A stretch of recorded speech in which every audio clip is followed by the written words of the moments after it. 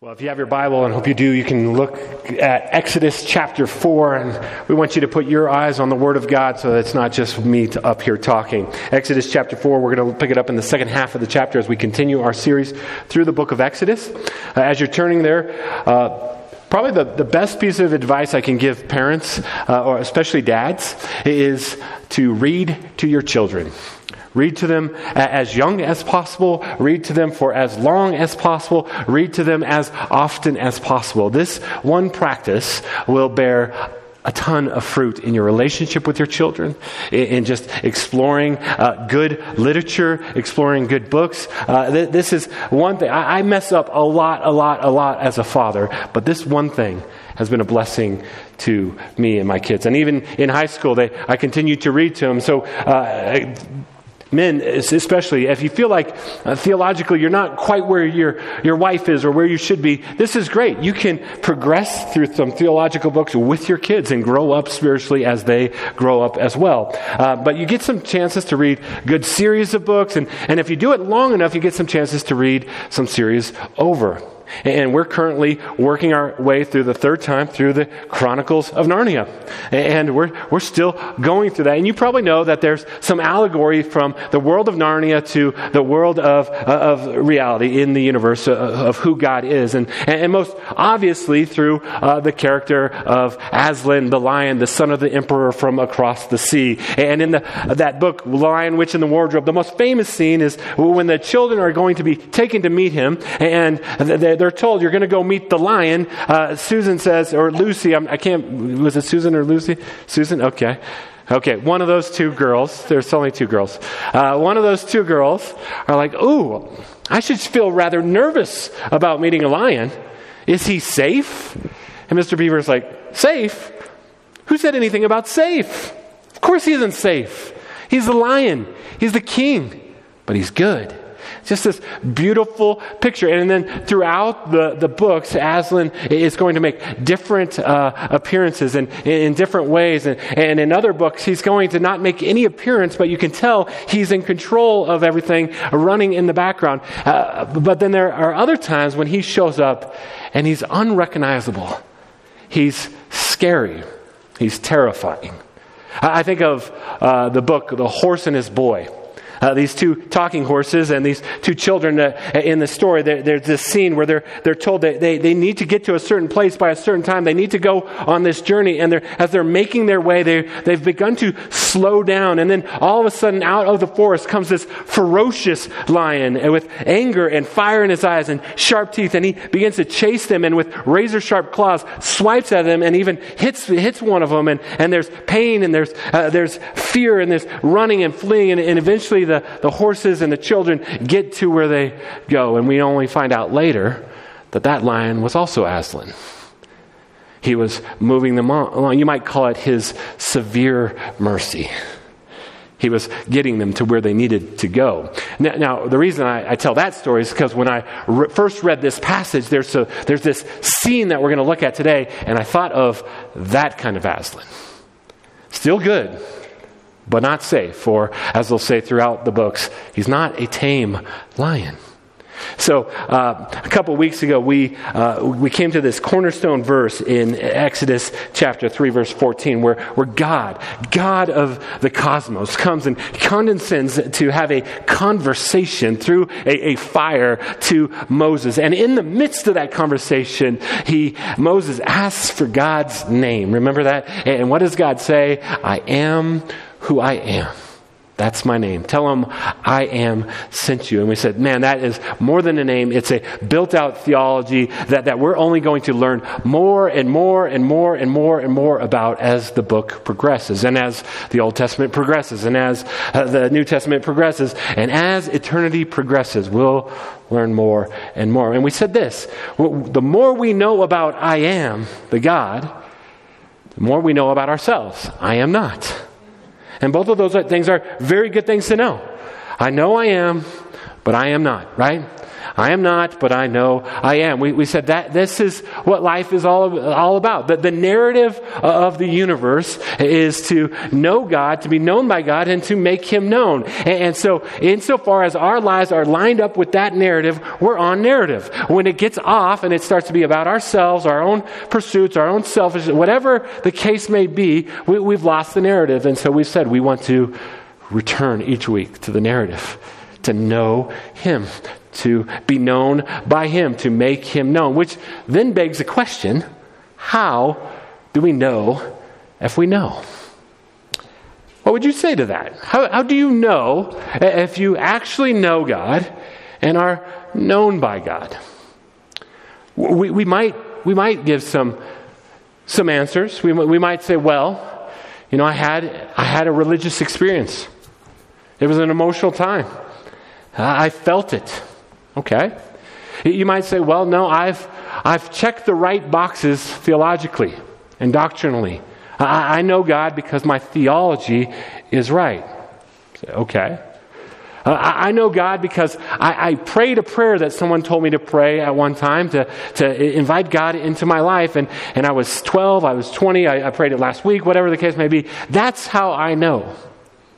Well, this passage is going to say, not that any of those things are wrong. In fact, all those things might indeed be part of the way that you know, but there's a much deeper way, a much more consistent way that the Bible consistently lays out for us for how do we know that we know? How do we know if we're on the narrative? This is what Exodus chapter 4, I think, is going to begin to hint at for us. So here's where we're going to look at. We're going to look at the second half of Exodus chapter 4, 18 to the end. But your Bible might have a subheading, Moses returned to Egypt. In some sense, it's like, okay, the conversation with God is done. It's all ready. He's reassured him. He's given him promises. He's answered his objections. He's given him signs and wonders. And now he's sent him off. And so you might be tempted to read Exodus 4, the second half, and just say, oh, it's just moving the narrative along. But it's more than that. This is here for our edification. This is here for our affection. This is here for our learning. There are 6 scenes that take place that move pretty quickly. I'm going to summarize 5 of them, and then we'll dig deeper into one of them. So in verse 18, he goes to his father-in-law, has that conversation with the family. We're going back to Egypt. Father-in-law Jethro gives the blessing. In verse 19, God is talking to him and says, now Moses, you no longer have a most wanted sign around Egypt because all the people that were seeking your life are dead. So you can relax. God is preparing Moses even as he's journeying along. In verse 20, it says, Moses, don't forget that staff that you have in your hand. Remember the staff that turned into a snake. Remember the staff that will do so much in the future. It's a tangible, physical sign of God's presence with you, Moses, so that every step back to Egypt is a reminder that God is with me. God is with me. In verse 21, he prepares them for what he's going to encounter when he actually makes it to Egypt. We'll read it. It says, the Lord said to Moses, when you return to Egypt, see that you perform before Pharaoh all the wonders I have given you the power to do. But I will harden his heart so that he will not let the people go. We'll get into that hardening of Pharaoh's heart in a couple weeks in more depth where it's really repeated. But in this moment, what God is preparing Moses for is like, when you go and you do all these things, don't expect him to just give in to you. I'm going to harden his heart. I'm still in control of this. Don't worry, Moses. I'm preparing you. Then verse 22, then say to Pharaoh, this is what the Lord says. Israel is my firstborn son.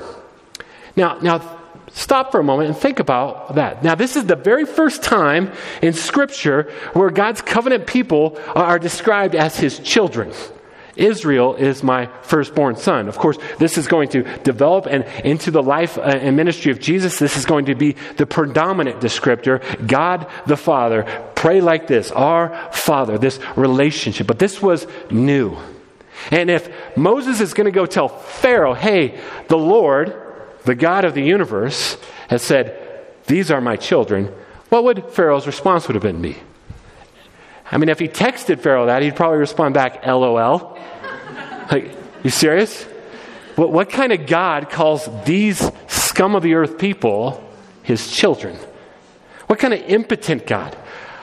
I have the gods of the Egyptians, and we oppress them and we enslave them. Clearly there's no God who loves these people, or if he does, he has no power. It would have been ridiculous. And so it goes on, and God prepares Moses for really the culmination of what's going to happen in verse 22. And I told you, let my son go so he may worship me, but you refuse to let him go, so I will kill your firstborn son. It's a foreshadow of the plague of the death of the firstborn. What God is saying is, you're oppressing my son. You're enslaving my son. You're murdering my son. If you do not stop, your punishment will be on your sons. And we'll eventually see that. So God, again, is preparing. Jump down to verse 27. Now we have some... The story continues. He has a sweet, sweet reunion with his brother that he probably hasn't seen in 40 years, that God has already told him is coming. And has this sweet reunion. They share all. They get excited. Then they finally make their way into Egypt in verse 29. Moses and Aaron brought together all the elders of the Israelites, and Aaron told them everything the Lord had said to Moses. He also performed the signs before the people. Verse 31, and they believed. Remember, that was Moses' big concern. Lord, what if I go and they don't believe me? He says they believed. That tells us something about worry. He shouldn't have been worrying, but that's a different sermon for another time. It says, and they believed, and when they heard that the Lord was concerned about them and seen their misery, remember at the end of chapter 2, they were crying out in their misery. But now they've heard that there's a God who sees and is concerned and is about to act. And so they respond, they bow down and worship. This is the right and good response. Now, the people of Israel are going to have lots of bad responses in the future, but right here, this is just a sweet scene. So in these 5 scenes, it's actually kind of a sweet moment. It's a sweet moment until we look at the scene in the middle. And the scene in the middle is maybe the most confusing scene in all of Exodus. Bible scholars love it because you can't make sense of it. That's what one commentary said. And there is a lot of mystery, and there's going to be a lot of questions, but in this few verses, there is a nugget of truth that we can glean out of it, that God has for us, that I believe is the key for us to know if we know. See, my hope here is, before we jump into the meat of this, my hope is twofold here this morning. One, that you would either get a confidence or some clarity. Confidence or clarity. My hope is if you are a follower of God and you know God and are known by God, that you would hear what is happening in this moment, and none of us do it perfectly, you would just be reaffirmed by the Spirit in you in a confidence. Man, I know I am, and I am known by I am. This is amazing. And you would leave here with fresh joy and fresh worship, that there would be confidence. And then, for others, I've been praying all week that there would be clarity. There would be clarity. That if you don't actually know, that maybe you came in here and you thought you knew because you were relying on that experience or that prayer or the right doctrine, but in the end you find out, actually there is a huge gap. I don't really know. I pray that there would be clarity in that moment. And that may sound harsh, and by the way, I have no desire to be harsh in this moment. What I'm going to say might come across as harsh, but that's not my desire. My desire is to, in line with even Jesus, when the crowds would often gather, he would warn them. He would say, many of you think you know me, but you don't know me. And the reality is you're going to spend an eternity apart from me in hell if you don't know me. In Jesus saying that, he wasn't being cruel, he wasn't being mean, he was being as loving as possible. It's like, this is serious. So my prayer is that there would be clarity and confidence. Clarity and confidence. So let's look at this passage. Verse 24. It said, at a lodging place on the way. So they're on their way to Egypt. The Lord met Moses. Okay, we've seen that before. The Lord, that's all caps, I am, met Moses and was about to kill him. What? What? What do you mean? Why is God about to kill Moses? God has been unfolding his plan from the beginning of time, and it's been culminating now up until this point to Moses. He's met with Moses. He knows Moses' history. He's assured Moses. He's promised Moses. He's given him signs and wonders. He's answered his objections. He's now, even throughout this whole passage, he's encouraging him. He's preparing him. And then all of a sudden, in verse 24, it says, the Lord was about to kill him. Hello? What? Well, let me just comfort you. The next verses won't get any easier. They will get more confusing before we get clarity. Verse 25, but Zipporah, his wife, took a flint knife, cut off her son's foreskin, and touched Moses' feet with it. And I'll just say this. In the Hebrew, it's more confusing than that. Then she says, surely you are a bridegroom of blood to me, she said. So the Lord let him alone. Grace and mercy comes flooding in. At the time she said bridegroom of blood, referring to circumcision. What in the world is going on? Again, there is a lot of mystery here, especially in the Hebrew. We don't actually know who is about to die. Is it Moses or Moses' son? That's actually not super clear in the Hebrew, but it's one of them. But what do we know? Well, at the end, it says this bridegroom of blood. Again, we and scholars don't know exactly what is meant by that, but Moses gives us a clarifying comment at the very end, referring to circumcision. Okay, so a couple weeks ago, we talked about, before we started Exodus, to understand the narrative arc of the Bible, you have to understand the backbone of it, which is the covenants. The way God relates to people is through covenant. The way people are welcomed in, the way people are forgiven, the way people have a future and a hope is covenant. And so there's all these covenants we trace, right? And we said covenants are more than just contracts, all that. So the closest thing we have in our society is a covenant of marriage, right? So at the covenant of marriage, we'll gather and we'll say things like, for richer or for poorer, in sickness and in health, in good times or bad. What we're saying to the other person is, I'm all in with you, no matter what. And then there's a sign of that covenant. In our cultural moment, it is the sign of the ring. And the ring, we say, doesn't make me married, but the ring is a public profession to the world that I am a married man in covenant with Jen Oshman. I'm all in. And this is a sign. Well, throughout the book of Exodus so far, God has not only revealed his name, he's repeatedly been referred to as the God of Abraham, Isaac, and Jacob. Abraham, Isaac, and Jacob. And every time that those names are put together, you immediately think, oh, the covenant with Abraham.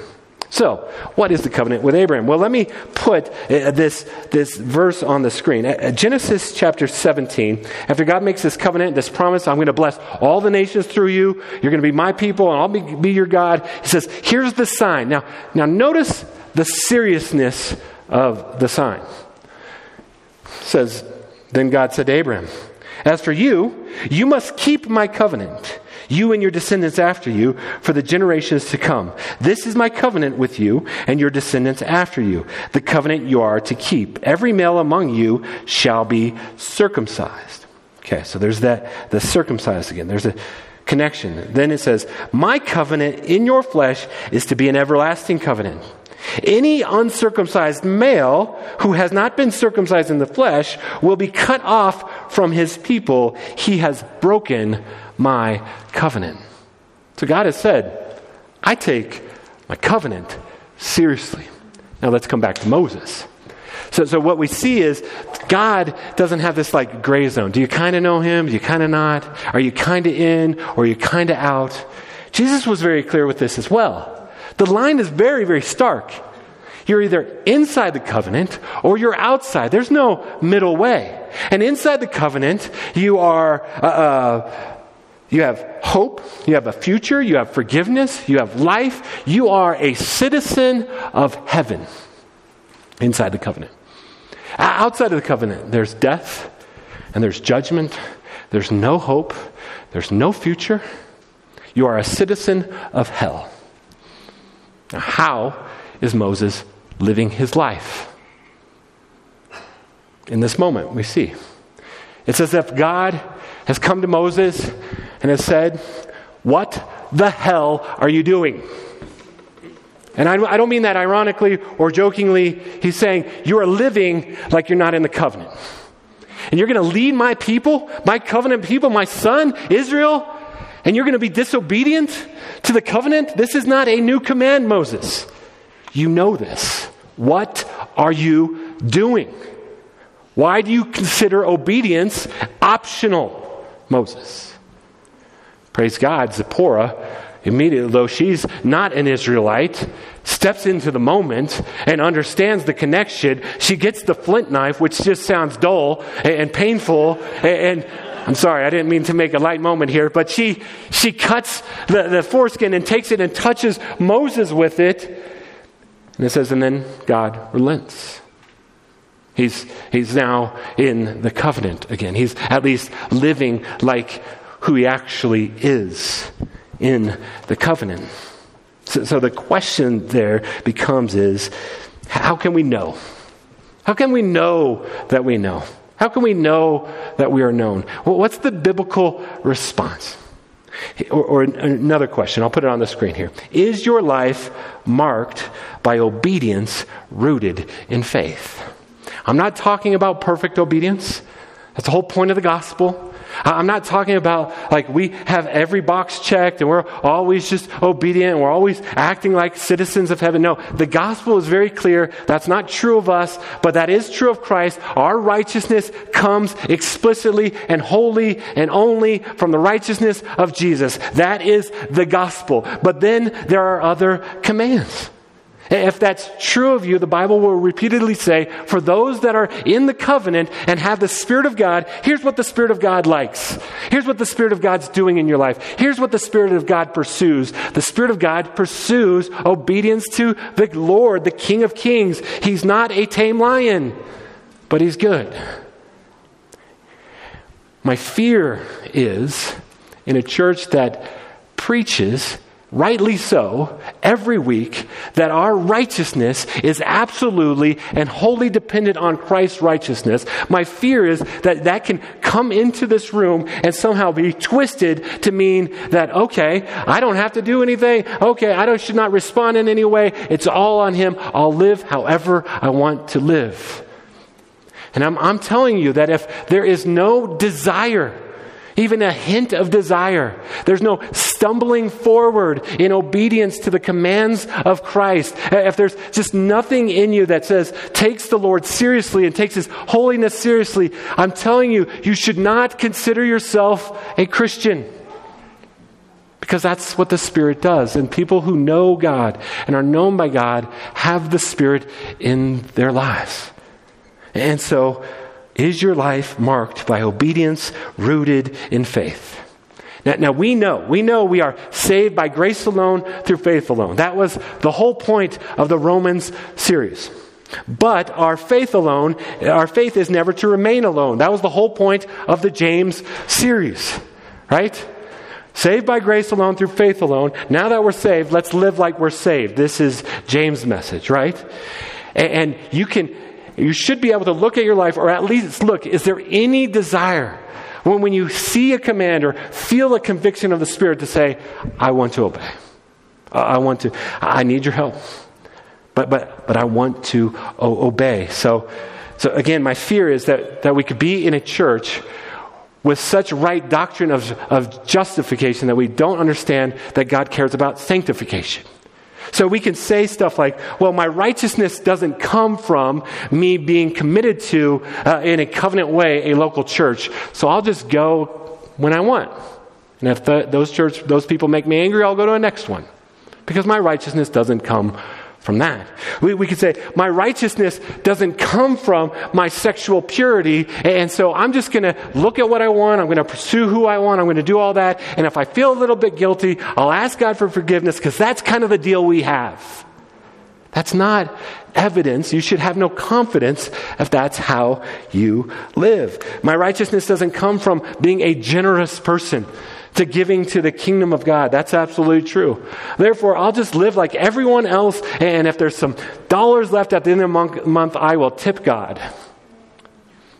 My righteousness doesn't come from care for the poor, the oppressed, the widow, and the orphan. My righteousness is all from Christ. And so if my life is okay, and if I get everything lined up perfectly, then I might consider what I could do for the care of the poor, the oppressed, the widow, and the orphan. My righteousness doesn't come from my obedience to the Great Commission to make disciples. It comes from Jesus. Therefore, I'm going to put that in a category in my mind of extra credit Christians. Brothers and sisters, these are New Testament commands, every one of them, to be obeyed because he's the king. He's the Lion of Judah. But more than that, our joy, our hope, we'll see, our power is dependent on walking in step with the Spirit in these things. Alec Moitier, who's a commentator, he wrote this about this passage. He says, "The Lord treats obedience with a seriousness that is in marked contrast to our casual and self-excusing ways." So we want to know God, be known by God, to make him known. So this is a moment to realign our lives. The Old Testament, the covenant that Moses was breaking, or the covenant sign, was circumcision. In the New Testament, there is just this very close, very, very, very, very close correspondence to our belief of saving faith, being born again in Jesus, and our baptism. Almost so much that sometimes they'll say, "What must I do to be saved?" Well, believe and be baptized. Now, we don't believe that your baptism saves you, but it should be the very first, or one of the first steps of obedience in following King Jesus. So it boggles my mind when American Christians are like, "Oh, I'll take it or leave it." No, this is not a game. Brothers and sisters, God takes his covenant seriously. Now in January, we're going to have a 2-week baptism class, so we'll get deeper into that. But we shouldn't treat the commands of God with cavalier attitudes. All around the world and throughout church history, baptism has been a huge, huge deal. Right? So I had a friend, Nadia. She is from a Muslim background, Muslim family, Muslim country in Africa. She had married an American service member, had become a Christian in our ministry, and was teaching us all these things. But then she said, "Hey, will you pray for me? I'm going to call my family and tell them I'm a Christian now." And we're like, yeah, we'll pray for you. Whatever, yeah, we always tell people we're Christians. It's fine. She's like, no, please just pray for me. And we're like, okay. So we prayed for her. We said, "Nadia, how'd it go?"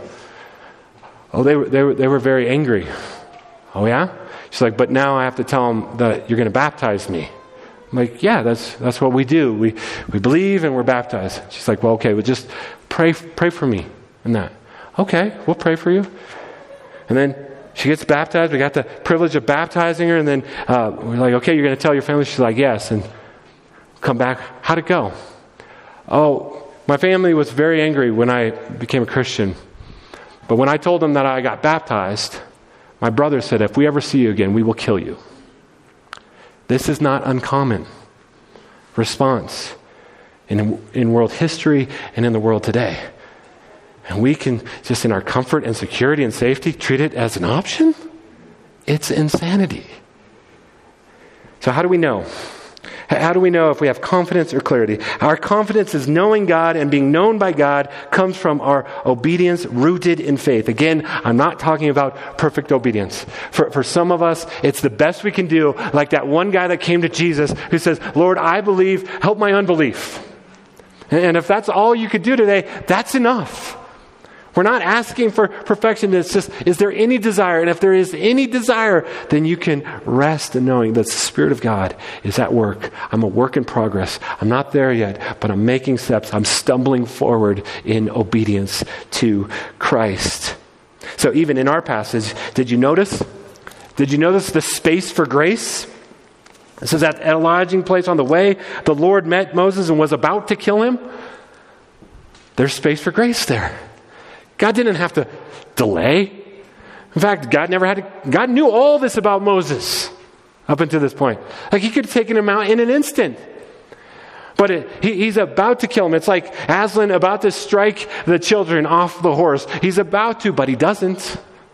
there's space for grace. So let's give it up for Zipporah, right? Who steps into that space and saves Moses. By the way, maybe you've noticed this. This is now the 6th woman in 4 chapters that has saved Moses, who was totally incapable of saving himself. Shiphrah and Puah, Moses' mom and sister, Pharaoh's daughter, and now Zipporah. So let's give it up for Zipporah. But let's give it up also for Moses, who eventually writes this down and in his humility writes something unflattering about it. Man, he was about to kill me, but praise God for his grace and mercy. But let's give it up for God, who does make that space. This is why I'm praying for clarity, because if you have clarity and you recognize this morning, hey, actually, I don't know the Lord, there's space, because there's space for Jesus to come in. So you can know me. You can be known by me. You can make me known in your life.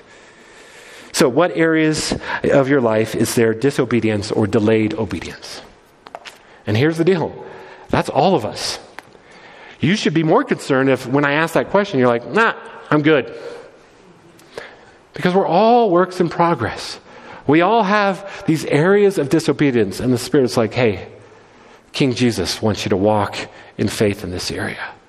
We all have these areas. Or we have these areas of delayed obedience.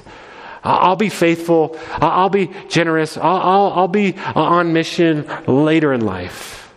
Well, Jesus wants to empower you now. So this is also for our joy, by the way.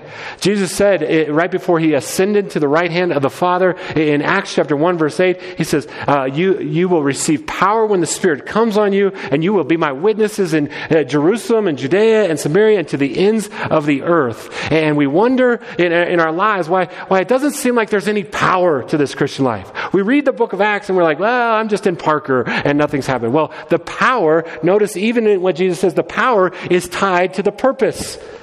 The purpose is to make him known and be known by him. So as long as we're pursuing that purpose, that power then is starting to flow in our lives. So this is why we need to walk in obedience. We want to be people that walk in power, on mission with God, on the narrative. And more than that, we want to be a church full of people, full of the Holy Spirit, walking in power, on mission with God for our neighbors and the nations. It's his grace and mercy to us this morning that he's inviting us to that. So let me pray for us. Let me pray for you. And we'll come to this table once again. Father God, we are grateful for the space of grace that you've provided for Moses and for us. Lord, we're grateful that we have more than a staff to hold on to. We have a cross to cling to that has shown us that we are forgiven if we turn to you by grace through faith. Lord, help us to be a people that walk in step with your Spirit. Lord, I pray that if anyone does know you and are known by you today, that their worship would be louder, their joy would be higher because of the realization that the God of the universe knows them and is known by them. Lord, I pray that if there's anyone here yet who has not yet bowed the knee to the Lordship of Christ in belief and trust, Lord, I pray that this moment they would see you on the cross and receive you, receive your righteousness, and begin to walk the rest of their days with you. Pray for all of us, Lord, that you would help us by your Spirit to stumble forward even as we live this life, Lord. We want to honor you and glorify you. Empower us by your Spirit for your purposes, for your glory and our joy, we pray. In Jesus' name, amen.